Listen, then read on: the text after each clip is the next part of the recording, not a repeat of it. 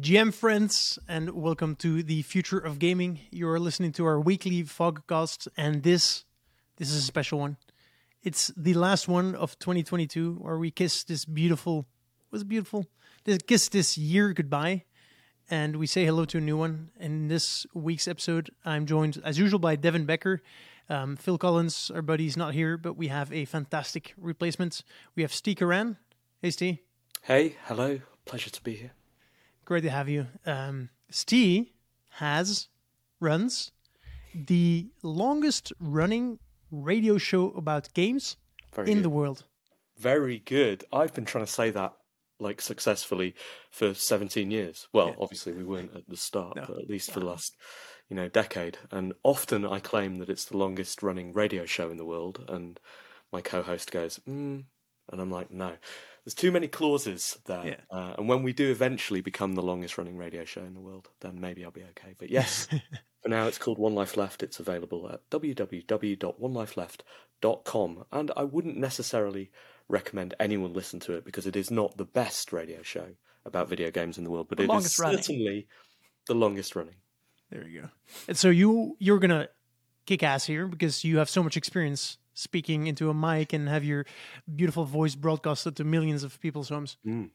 Millions. Let's definitely say millions, although you would think that if it was the most popular radio show about video games in the whole world, I would call it that as well. Yeah. It's the longest running. Hey, you're having fun, right?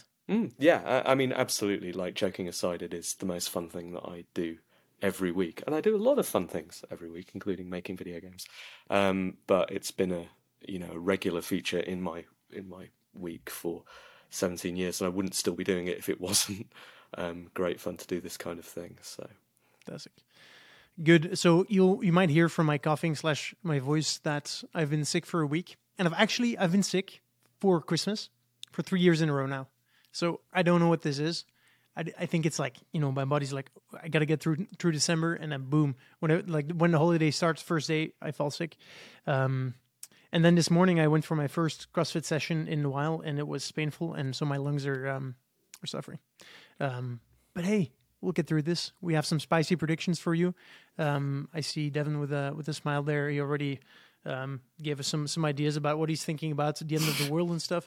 So I suggest we dive right in. I'm not going to go first because I'm the boss here, so I can decide who goes first. So Devin, I think you are one of the most knowledgeable people about the Web3 gaming space. By the way, we're trying to focus our predictions about Web3 gaming. Perhaps gaming more broadly, perhaps the world if you're really feeling like it. But let's try and stay focused at least in the beginning. So Devin, give one of your predictions for 2023. Yeah, I'd love to predict that 2023 is the year that we stop separately calling it Web3 gaming, and then it's a prediction just about gaming. But I don't think that's likely to happen, unfortunately, just yet. I mean, I hope we like I said previously about the whole calling free-to-play gaming like its own thing, and that not really ever quite going away. I would like to see the Web3 gaming thing kind of go away, but at the same time, I don't know. It's kind of a fun niche for now. But I do think 2023 will be kind of a rough year because it's going to be really slow for Web3 gaming in general. We have a lot of games that are in the works that are likely to come out at some point in 2023, either because they're just running out of money and they got to either, put out something and start trying to generate more money to keep going, or just because they happen to actually be finished. I think it's probably more likely the former than the latter, to be honest. I think a lot of these games, obviously there's the ones that are we're going to make the next MMO and blah, blah, blah. They're obviously over-scoped, but I think even the ones that are probably reasonably scoped will probably start running low on cash because they took a lot up front. And as you know, I'm sure from VC funding that some people just spend money better than others. And there was probably a lot of more extravagant spending this year.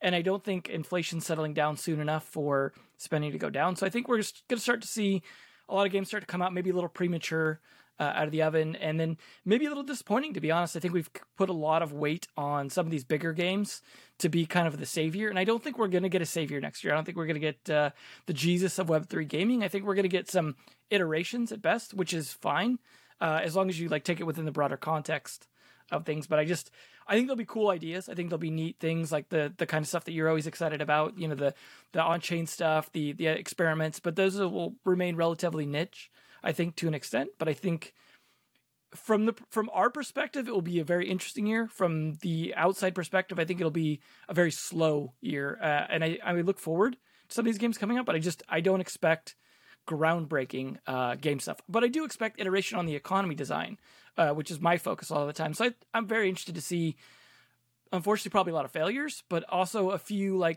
think, inklings of ideas that work out. Who knows, maybe Gabe Layden's big bet will finally come to, free to own. That was it the whole time. But I mean, I don't think that's necessarily the play, but I would like to see where that turns out.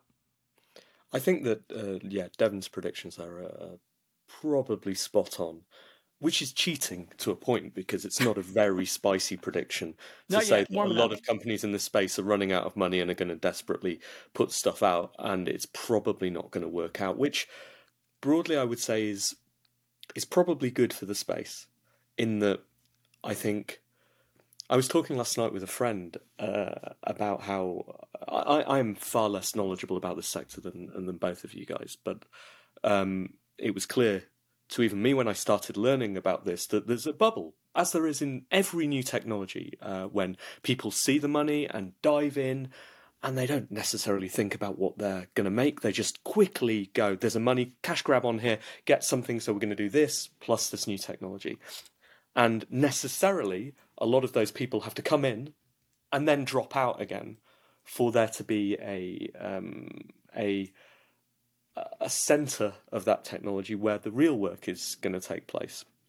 And that real work, I think, focuses in two areas. One is in the niches that you talk, or the niche projects, which really only appeal to technologists and brave explorers, right? And that's the, really, really interesting things, but they're not necessarily ever going to find a huge audience. Now, that exists in all kinds of sectors. It's in traditional gaming. It's generally where I don't know if you guys have looked at your Steam review of the year, the Spotify kind of thing, right? That comes up, and it tells you what sort of person you are, and it told me that I play games with cats in, which is absolutely true, and it told me that I play Dark Souls likes, which is true because I sunk a lot of time into Elden Ring this year, despite not liking it, right? But the other thing that it told me I play is abstract games, and the reason I play lots and lots of abstract games is because I like to feel like I'm cool and playing abstract stuff, but also because that's where the interesting explorations happen in traditional gaming, right? The slightly weird stuff which is never going to catch on because it may be slightly unfinished, or it may be a bit too weird or visually, but inside those are interesting mechanics that people take and then take into the mainstream, and you're going to see a lot of those explorations. Now, those are particularly interesting in this sector because a lot of the people who are in the gaming space who generally navigate around new technologies have been put off blockchain because they hate it and they hate everyone involved in it, so they won't touch it. So it's even more niche here. You have very few gameplay explorers putting out these kind of niche things, but some of them will catch on, and some of them will catch on in that kind of small sector and will break through. So I think that is, that's super interesting to me. The other thing you were talking about is I've completely forgotten. That's what I do on your shows, though, Nico. Is I talk about something, end up over here, and then you lose your train of thought. I'll remember and again in 5 we have to seconds. fill the awkward silence. No, it's not awkward. We're friends. It's That's fine. It's chilling out on the radio. Yeah. Sorry, podcast. That's the spicy part of his prediction, is the part that he couldn't remember. Yeah. So I want to quantify when you say that you don't really think that blockchain gaming or Web3 gaming, whatever you want to call it, goes mainstream. Let's put a number on. Reminded me. No, I've got it. I've got it, Nico. No. I'm about to answer. What a great guest! Stops me in the middle of my train of thought. I like to talk. I just don't necessarily like to stay on topic. Is the other side of that, right? Is the thing that you're also alluding to, I think, which is, so there's those explorations going on, but there's also blockchain gaming as a thing that isn't called blockchain gaming, Web3 gaming, the sort of underlying technology that is slowly going to creep into bigger games, and isn't even talked about. And it's not companies that are positioning themselves as, we're a Web3 gaming company, we're exploring this brave new thing. It's just people who are looking at the cool stuff that this can do and maybe taking ideas from the abstract and then slowly putting them on the surface. I can see uses for the tech that just do the boring stuff that a lot of people, user registration or account details, or keeping track of small objects, right? No one positions, I don't know, if tomorrow Valve suddenly pivoted 180 and said, yeah, sorry lads, we're totally into blockchain now, we're moving all of our Counter-Strike guns to on-chain, which is not going to happen. That's not a spicy prediction, Nico, so don't clip it out for next year. But if that was what happened, it's not really a big move, right? It's just a change in technology, and it just does a thing, and they'd be insane to pitch Counter-Strike as a Web3 game at that point. But I think you'll find a lot of companies who go, oh, actually, this would be quite useful for this, and if we can get it past the platform holders who don't like this on our platform, if we can somehow integrate this, then yeah, you'll find some of that tech secretly making its way into games. We already see a bit of that, of people calling them just digital collectibles now, and I those have been like, the Reddit example or the Starbucks example, where they're like, let's just call it digital collectibles. Obviously, like Ubisoft started to kind of do that, but they made it way too obvious, the blockchain aspects, right? I think they kind of fumbled that one, but they were starting to go that direction a little bit as well. And I think that's kind of the camouflage everyone throws on is, well, everyone's cool with the digital collectible. No one hates those. And so I think as soon as you just stop saying NFT, then they can just do whatever they want. Totally. And the Reddit thing is a perfect example, right? The Reddit onboarding it's almost perfect, right? You create a password and suddenly you have this thing. And if you can get away from even the creating a password thing, because I already have a Reddit account, I have no idea what my password was I created for this thing, right? If you can get away from that as well, no one's complaining about that. You just get a nice little picture. It's not that nice, honestly. But you get a picture anyway, and it's yours, and some people like it and some people don't, and some people don't ever notice. And I think that kind of friction-free example is, you're going to see many more of those over the next 12 months. Okay, so your last point is that we'll see blockchain start to be used by parties that wouldn't necessarily have a pro-blockchain stance, but solving problems that are not necessarily related to game design at all. Yeah, and I don't even know whether those things are problems. They're things that there are solutions for, example, but the solutions inside blockchain may give different possibilities in the future, and also may prove easier in some respect. Yeah. Okay. And so I guess it's hard because once this starts solving problems or allowing for solutions that couldn't exist before, we're going to really start having difficulties with calling games Web3 games or non-Web3 games, right? And so I guess what I want to do now is also talk, because a lot of the people here are interested in like the Web3 applied to games, like and game design and game dynamics. So let's, for argument's sake, say that today we have 1 million MAUs, monthly active users, that are playing Web3 games, just as a baseline number. What's your order of magnitude number for the end of this year? The end of next year. So the end of 2023. Devin. I'm not sure I completely understood the question, to be honest. So assuming that today we have 1 million players, right? Okay. Are you thinking we'll have maybe a 5x amount of players at the end of next year? Are you saying it's 1x? Or are you saying it's 0.5x? I'm saying maybe a stealth 2x, where it's not super obvious. I think there'll be a lot of obfuscation of the technology, like what we were just talking about. And I think a lot of people won't realize they're participating in the technology because they don't care. We will hopefully move past that whole environmental argument, because none of this is really built on Bitcoin for the most part. And so I think once we kind of throw all these dumb kind of fake arguments out of the way and just let the technology kind of do its thing and ignore it, I think we'll maybe go to a 2x with its stealth. I think the people that are using it very obviously might actually go down a little bit, because right now it's like a lot of people that are still a little bit of speculative behavior or very bullish, and then they start to kind of just get distracted over time and kind of veer off and do their own thing. There'll be like a lot of diehards that are still just going to use it, and I think a lot of them remain. But I feel like that's like a 0.75x for the diehard Web3 people, and then yet we still end up in a 2x total because of all the people using it without realizing it. And I think overall, this discussion of like enabling things that you couldn't do before, I think is a red herring. I think the idea of thinking of it as it has to reinvent everything, this has to be like the fusion reactor of all this stuff, that's just a distraction. Like, that's an easy straw man to go up against, right? And like that becomes the constant argument between quote unquote traditional game developers and like us newfangled Web3 nuts or whatever, you know, like it's a nonsensical thing. It doesn't have to happen, right?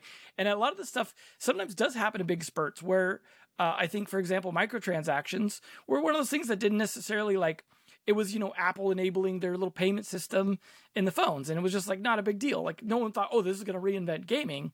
But it's like as soon as people like took some twists on it, it started to like evolve towards something. And I don't think anyone, I mean, I know there was some debate about the horse armor thing, you know, back in the day, but like, I don't think everyone thought like this is the future of all gaming. Like there were some people who were like, oh, this was, but it didn't need to reinvent everything. It's like iterative. And we don't think, I'm not like Gabe Laden where it's like, oh, Web3 is going to replace traditional gaming. That stuff's on the way out. It's like, no, we didn't replace console gaming. We didn't even replace handheld gaming.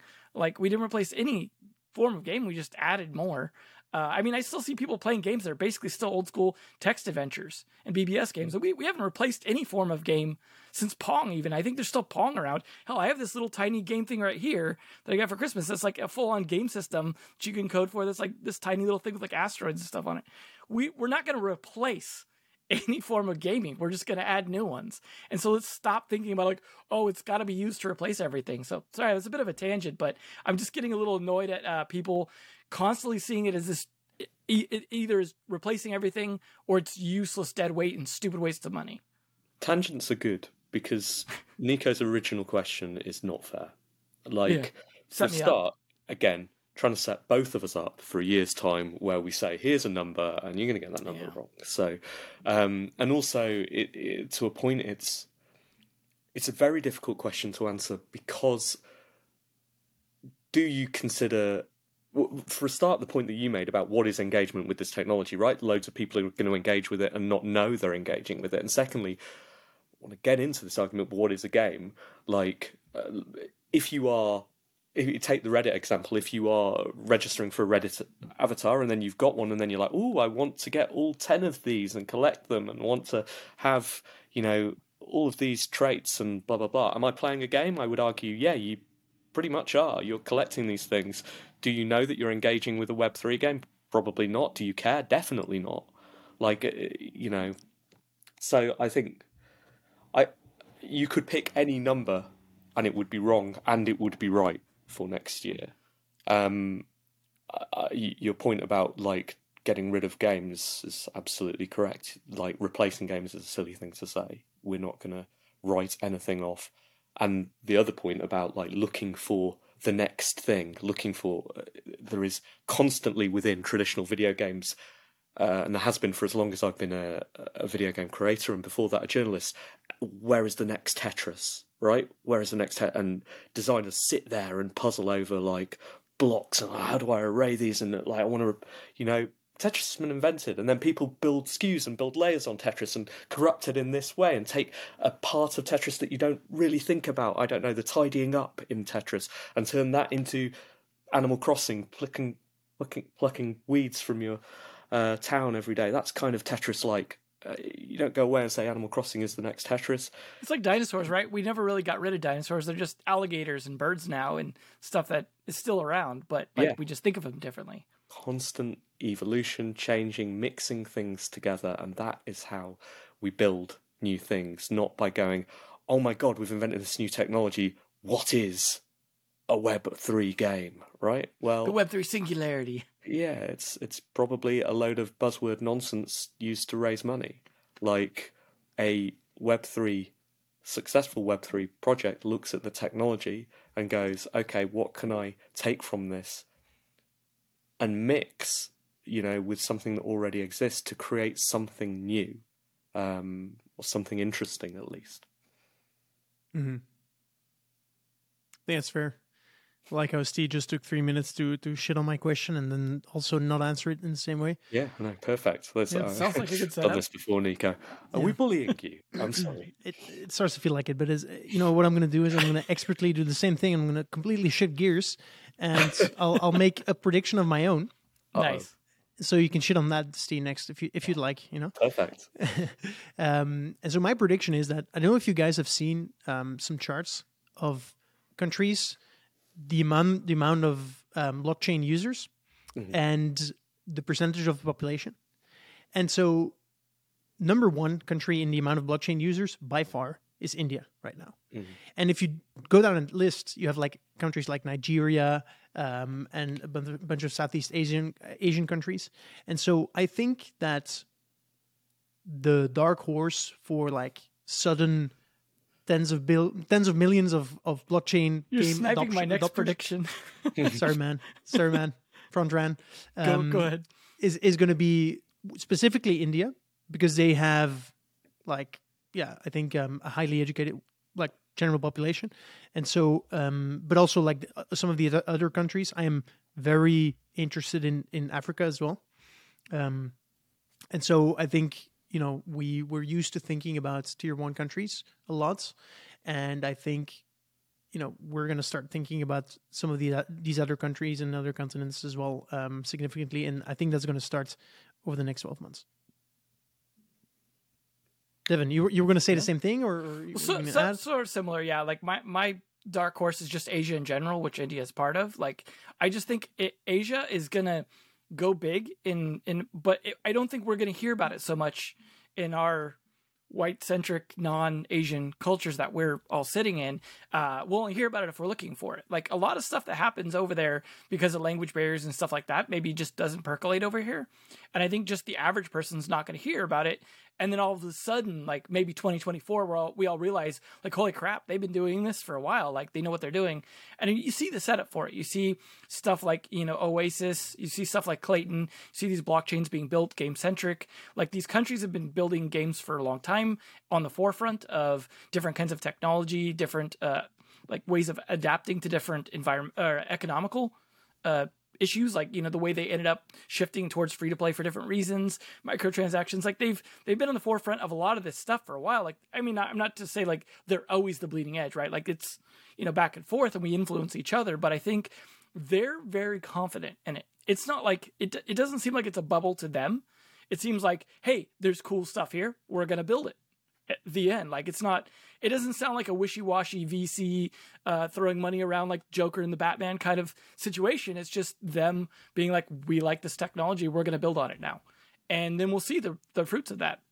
Maybe just a little bit 2023 as they build out the first wave. But I think they are definitely the dark horse, because not all their stuff will necessarily make its way over here, because not everything fits our cultures. And I don't know where you're at, Steve, so I'm just assuming you're in some European country probably, or America. Just totally being racist, I guess. But I imagine, it will shift westward, put it that way, later on. And not all of it will. And I think that's normal for video games in general and just game technology. If Nintendo brings stuff over here, it can make its way over. But if it's just something that culturally doesn't necessarily mesh well over here, a lot of stuff doesn't. I was even just doing recent research into MOBA stuff and just looking again at the recent kind of spread country-wise. And what you're talking about, Nico, a lot of non-first world countries adapting this stuff, or adopting this stuff. I mean, and just Western culture in general, being excited about MOBAs, but our adoption of it is so low.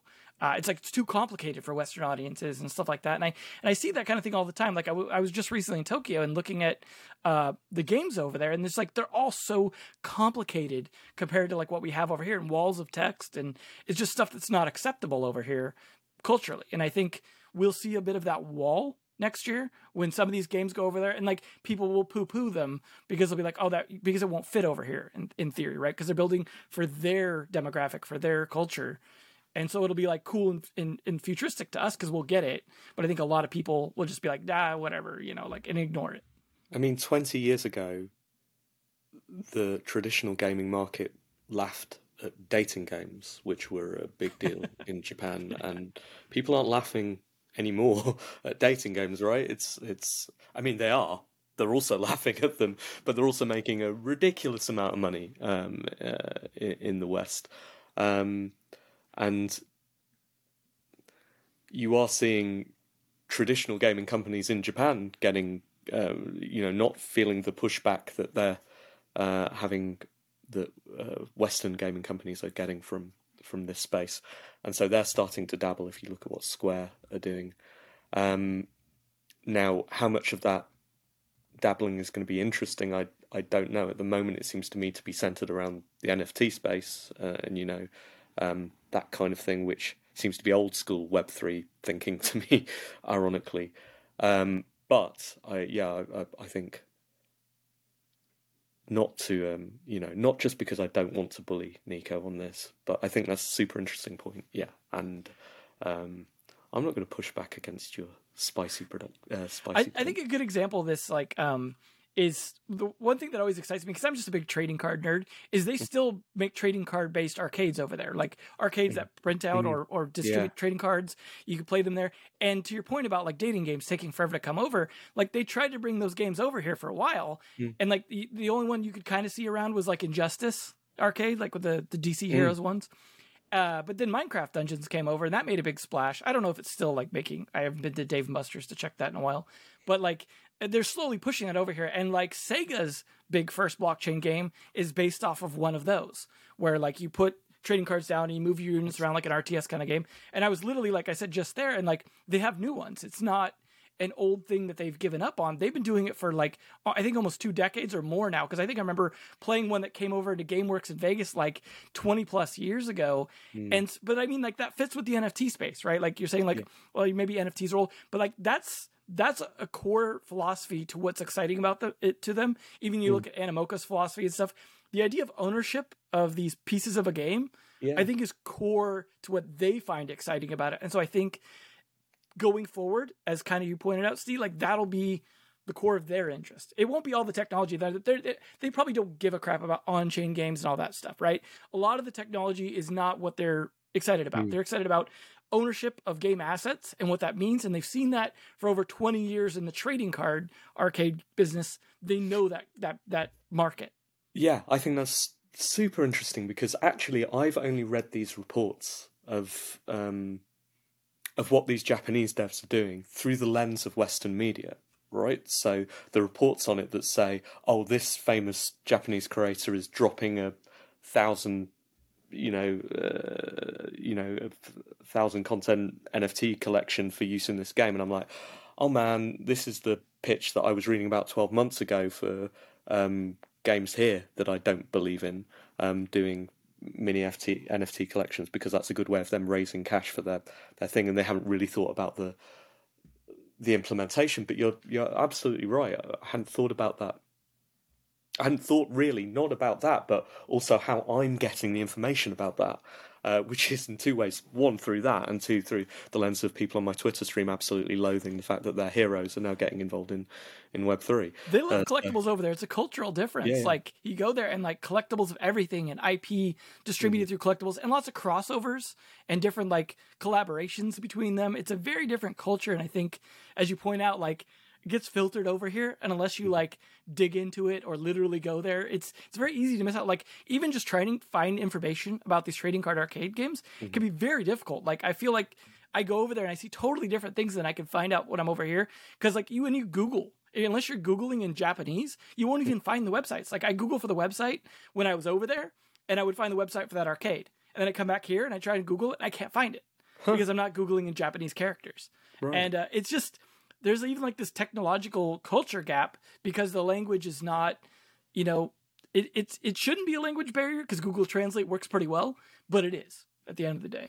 Yeah, but if you can be the be the Western dev who takes some of these principles and translates them for the audience. I don't mean literally translates them, but finds out what is, because we're all humans, right? You can talk about cultural differences, but those cultural differences generally translate to something that releases the same endorphins and makes me want to engage in the dating game or whatever it is. If you can be that person, then there's a lot of creative mileage there, I think. Working on it.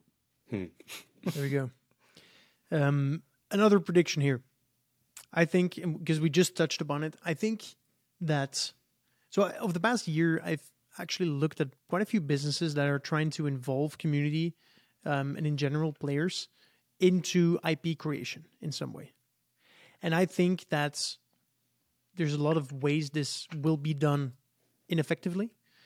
But I think in 2023, we will see some cases where suddenly, like, the players and users and community is in a very productive way involved in IP creation. And I think that's going to like spur a new wave of platforms that are built around that. It's a wild one. Yeah. I think there's a lot of people disagreeing with this, so this is probably my spiciest one. I think, from my experience at these communities, there are incredibly creative people involved in them, and people who are finding their own creative outlet through being enabled by being told, hey, you have control over this IP, or you can do whatever you want with it, you can make something with it. And that, that intimidating thing of having a blank sheet of paper and being told, hey, you're a creator, you can do anything you want.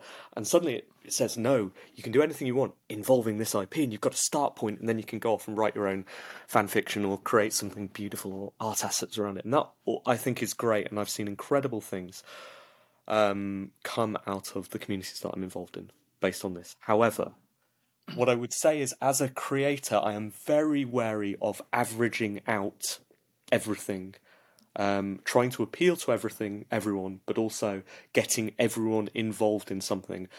I broadly believe that democracy doesn't work. Clip Spicy that one take. out. Yeah. Boom. I don't mean that, right? But I do mean that from creative projects. I think that you need. It doesn't have to be one person. Like, it could be two or it could be three. Like, I don't necessarily believe in the auteur thing, but I do believe in creating a vision and sticking to that vision and creating something beautiful and exciting and something unpredictable. And you don't really get unpredictability from averaging stuff out. So I'm not saying that you are wrong, but I am saying that which is British for I'm saying that you're an idiot. No, I'm saying that I'm not sure that I'm personally keen on a future where everything is built by everyone for everyone. Yeah. I think that way leads a universe of Marvel movies. I don't want that. No, it's a multiverse of Marvel movies. Yeah. I think, well, to just give a quick response to that, I think what you've, like, when I mention my points, like, you form a vision about, everyone helps out and it all averages out. And I don't think that's the only outcome of a world where communities are involved in the IP creation, right? Yeah. We were working with a company, it's called 555 Comics, based in Japan. And they have these characters that tell their stories through social media. So they have like TikTok and they have their Twitter account, and like they tell their stories. And then people can like answer and like retweet with their comments, and like that's algorithmically gets involved into the story creation. And there's also some opinionated selection there where you have these writers that are involved in the process and that select what gets implemented. And so I think these are types of implementations that find the balance between having a core group of people, individuals that have the core vision, and then still getting enough of the involvement to make something that is truly unique and special. It is hard though, isn't it? Because I think you can listen to the voices of your community, and you should, but to a point, Devon's shaking their head. But I think that some of my favourite moments in media are moments that would appall people if they were put to a vote, like killing off favourite characters and that kind of thing. And it's a really bold move. like as an author, right? Like you write the ending to your book, and it's one that's going to like rip the heart out of your audience. The character that they've been taught to love through, chapters 1 through 10 dies in chapter 11, and if you put that out to an audience, or even if you listen to people, what's going to happen is the person in charge of your community listening to that has gone, listen, they will hate us for doing this. They will hate us, and it will drive our company into the dirt, right? And the vociferous people in that community they will tell you they're going to drop out and they hate you and you're doing the wrong thing. And I get that that's not entirely what you're you're talking about. What I am saying it is a potent thing that you have to be really careful with managing. Here's my take on it. I think it's important to embrace the idea that fragmentation is natural and desirable. And what I mean by that is if you have a system where it's majority rules, right, which is technically the only way to do like the best, for like compromise for the majority of people, right? Like, and that's how we do a lot of things. At the end of the day, you're still ending up with a lot of people unhappy, right? And over time, those people that are unhappy should fragment off. And I think that's a natural thing that should happen. And you should have this cycle of fragmenting and majoritying and minoritying and fragmenting. And you see that like in all futuristic fiction, you always have like the main people, and then the people that are the people that are shoved out to the wastelands, and then that whole back and forth thing. And I think if you embrace that and consider that a natural part of like these democratic systems, where let's say you open up your IP, right, to a group of people, and a bunch of people do a bunch of stuff with it, there will develop pockets of fan bases around individual things. And at some point that might become like a minority and a majority at the same time, like a really, really popular minority that the rest of the people hate because they feel like it doesn't fit with the IP. And then those people fragment off into their own fan base and then create their own kind of spin-off and maybe even strip off the IP and redo it. And like we see this happen all the time. And I think that's a natural part of evolution of community created content, is to embrace that. Don't try and keep everyone in one box. Say, let's create this thing. Let's get the ball rolling. And if you want to run off and do your own version of it and create your own community around that, just do it. And we're not going to restrict that. Like I find it like funny watching like the UGC idea around something like Axie, right? Where they're trying to manage this builders program and build within this kind of really constrained box. They're trying to be like open to it. Community does everything for us. But at the same time, they don't really the community doesn't really decide. Like there's voting systems, but again, that's majority rules, and there's going to be people who are unhappy. And I think like this idea of wanting to embrace the cyclical fragmentation, just like the way we have like revolutions that turn into dictatorships, that turn into revolutions. Like, I think if we look at it that way and stop trying to do one size fits all democracy stuff, I think we'll be in a better place for these UGC programs. Like I've been watching some of these open licenses and stuff. Like I was following it in like the tabletop RPG world, because I thought it was really interesting where Dungeons and Dragons had its own license, and then that was like, somewhat controlled, right? They control it a little bit. Like they decide kind of to some extent what's acceptable to be put on their stores and stuff like that. Whereas like the Swedish company that did Mork Borg and Cyborg and stuff, like just were like this open license. Like as long as you're just not like creating this horrible content, just do whatever you want. And it's funny to watch. Like again, just like with anything else, there's a minority of creators and a majority of consumers of that stuff, right? And some of those consumers eventually can be inspired enough to create their own thing. But a lot of times creating your own thing is somewhat based off of rejection of the thing. Like, I'm going to fix the thing that I didn't like about that thing. And that inevitably creates this fragmentation because they are rejecting some of what's there. They're not going to just take everything and yes and it. It's going to be that. And I think it's really cool to watch this sort of like culture experiment in the RPG world, because the RPG world is unique in that it has embraced UGC in the sense that they're selling like a system or a platform. And by you creating content for that platform, it still brings people back to the platform and the community. But at some point you'll see people fragment off, and some of those Mork Borg expansions will turn into their own game. And then they won't be supporting Mork Borg anymore. They'll be their own fan base and their own thing, because that's Mork Borg itself comes from other stuff that was like that. Right. And it's just, I don't know, there's a long way of saying it's just evolution of communities should be taken into the scope, and not just this kind of like, let's just have everyone vote, blunder into kind of like mentality that like is very utopian idealistic and not at all what human history has shown. There we go, Nico. Let's Devin see. doesn't like voting. No. Clip that one out. That's prediction. You End of think democracy doesn't work, and then Devin doesn't like voting. Yep. America was meant to be a republic, not a democracy, and they were very clear about that. But apparently, we've lost our way. I don't know. Now, who knows what it is? I know what I expected when I pressed record for this podcast. I'm not sure if I expected to get to this point, but anyway, let's continue. I'll throw out another one. I've been banging on the whole on-chain gaming drum for a while, and I think 2023 is a year where the on-chain gaming nerds are going to be cool. Are going to be the cool kids. There's not going to be mass adoption. Like, there's not going to be it's probably not even going to be more than, like, let's say 50,000 players playing these games. But I do think that more and more people are going to be seeing this, get excited by it, and start building on it. And so I think that's I guess my prediction. So we'll see more excitement around these games, especially from people who are building. And because there's always this delayed effect of people actually engaging with these new technologies, and it needs some time for that to come to fruition and result in any significant higher number of users and or money spent. I think we won't see any drastic number shifts when it comes to these games themselves, but I do think the mentality around is gonna change, and I'm gonna be laughed at slightly less when I shill my passion for on-chain games. I hope so, but I think you're early. Yeah, I think you are. I think you're early. I think that that's a good thing, and that you are not wrong to say that it will get cooler, but to a point that is the least spicy prediction because it couldn't get less cool.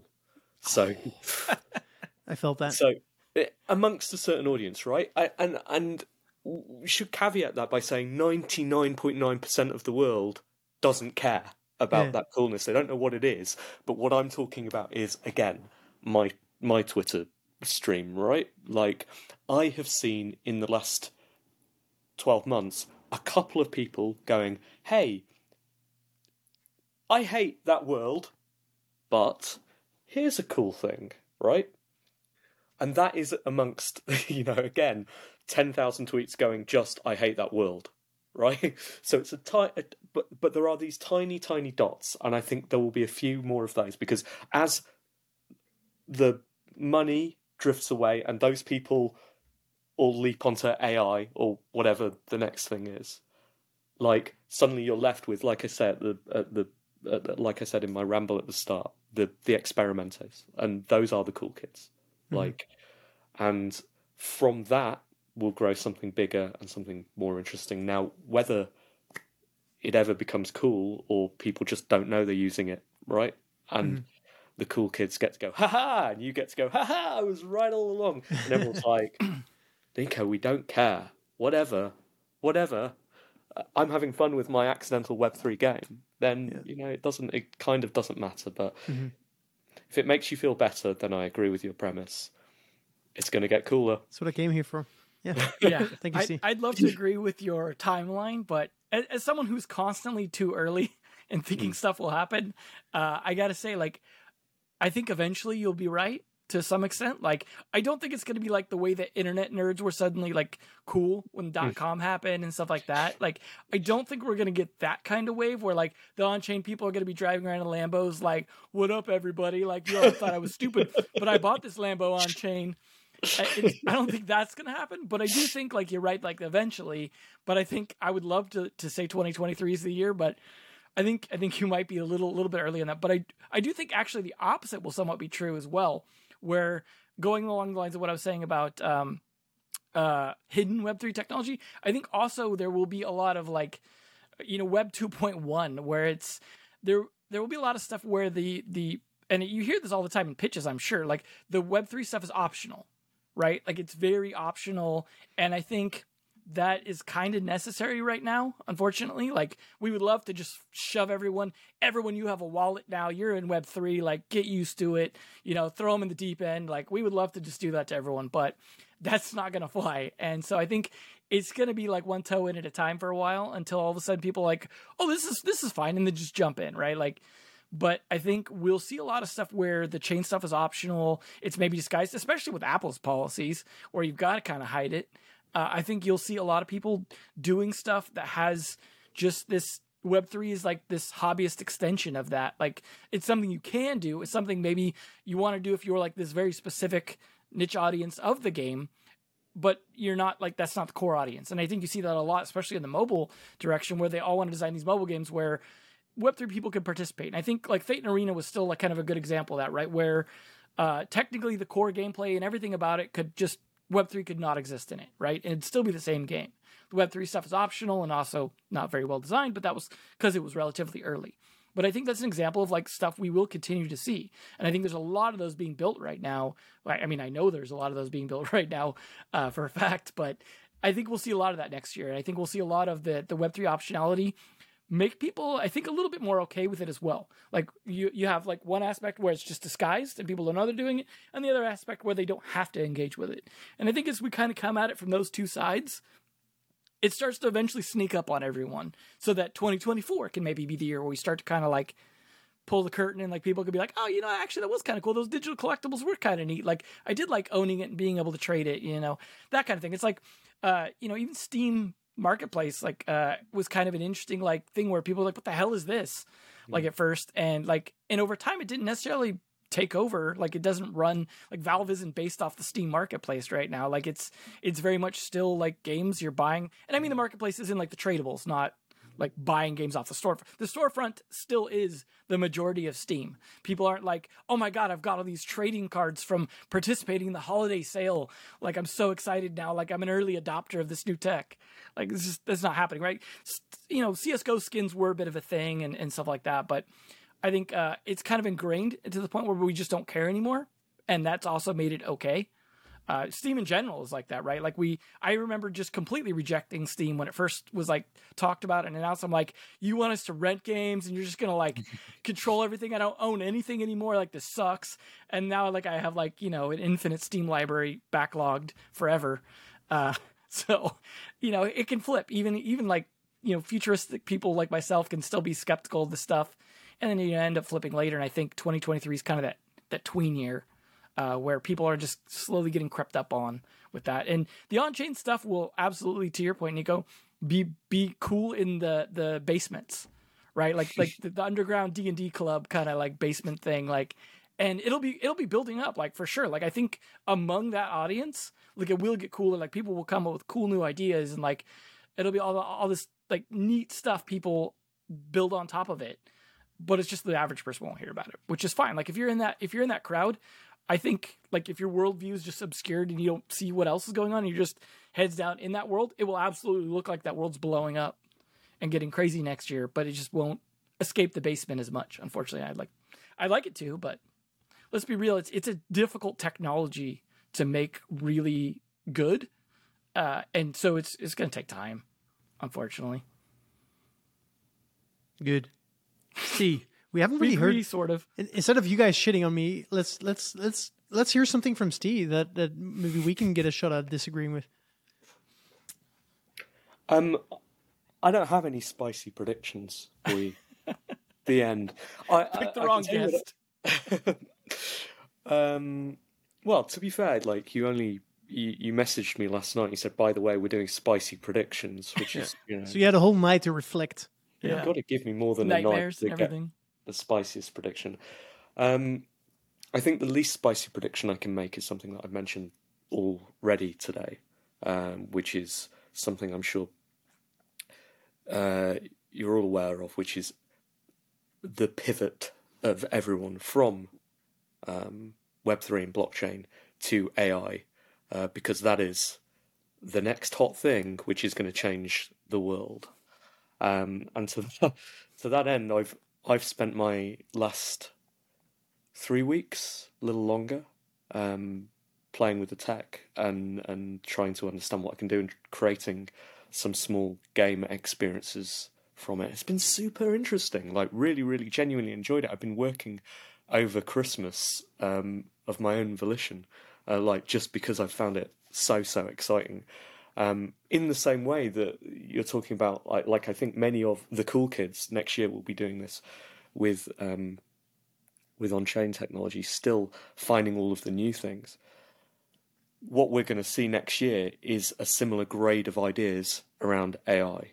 which is people shoving AI into a billion games where it doesn't belong. Which, to be fair, is what I've been trying to do over the last couple of weeks, is just experimenting. Go, hey, what would this be like if I added AI? And I'll tell you, it's slightly worse, is the answer, generally. So we're going to see a lot of that stuff next year. Is that spicy enough for you? I can dig it. Yeah. Do you agree? I do agree, yes. Yeah, I live in a bit of a VC world where we like to try to preempt some of these waves. And I mean, the wave's clearly there, and I'm not making the shift necessarily in a major way, but I'm definitely paying attention. And I'm gonna be interested in seeing the over allocation of funds to this new space. Oh, absolutely.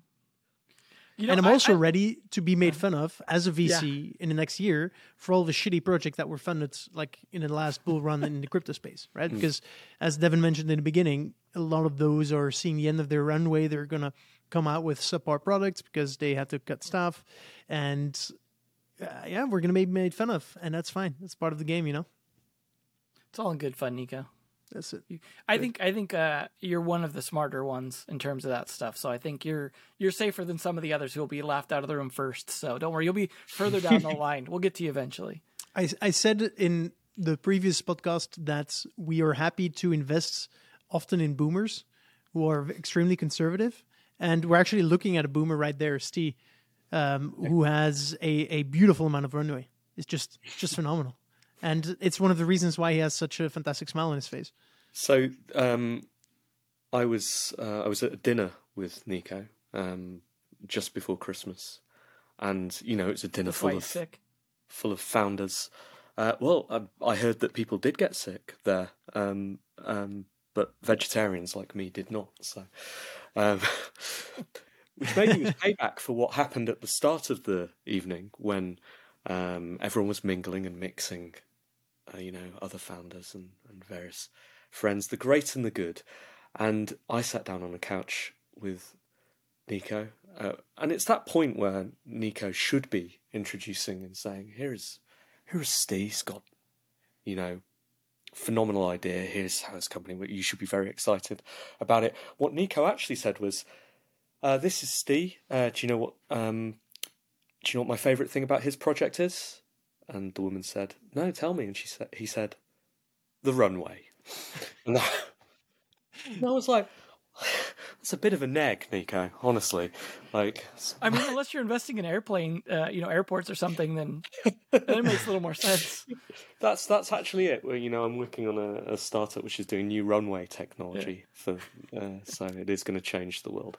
No, it is, it's a nice thing to have time and space to build, which is going to be, I think, the most important thing for companies in that space over the next few years. Because I've always said, right from the start when I first met you, Nico, that I think the important thing is to allow yourself time to learn from the mistakes of others, to watch the industry grow and watch where it's heading, because technology fads come and go, right? Like, you are the cool kid or you're not the cool kid, and it kind of doesn't matter.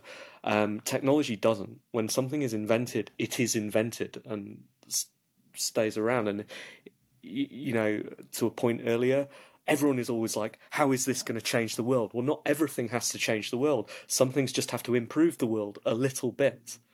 And if you can be the ones who work out how this improves the world and improves games and improves other things, doesn't, invent the next Tetris, just changes things just a little bit. If you can be the company that's there and make something cool with that when everyone else has got bored because they're not the cool kids anymore, if you can be that company, then you're in a good place. So, yeah, you weren't wrong to introduce me in that way, because maybe the favourite thing is the runway, and survival. For positive reasons. Right, you're a survivor is what he said. Mm-hmm. He said, Steve is smart and a survivor, and he squirreled his nuts away for the winter. And that's important, because I'll see him next spring, whereas all those other squirrels that didn't won't see them again. Quite. The other thing that happened to me in the last month was slightly anxious emails from VCs after FTX saying, so just checking in on you, just where was your money? It was in a bank account where boomers like us should put your money. How beautifully boring of you.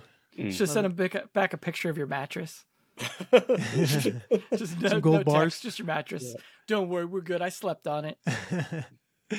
Fantastic. Good. That's it.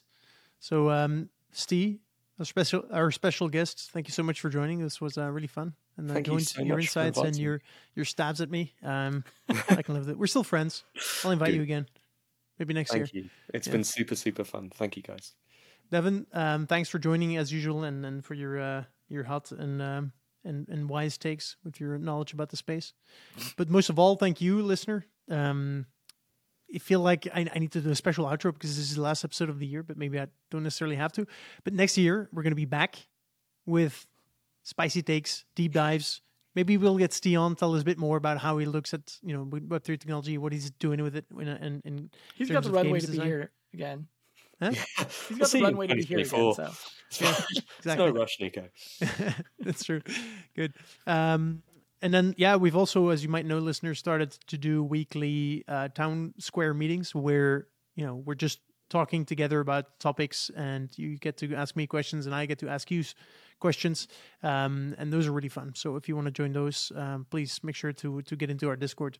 And if you enjoyed what we talked about today, if you want to support us, just leave us a like, good rating. It helps a lot. And with that, we are out for this year, and we look forward to speaking to you in the next. Ciao.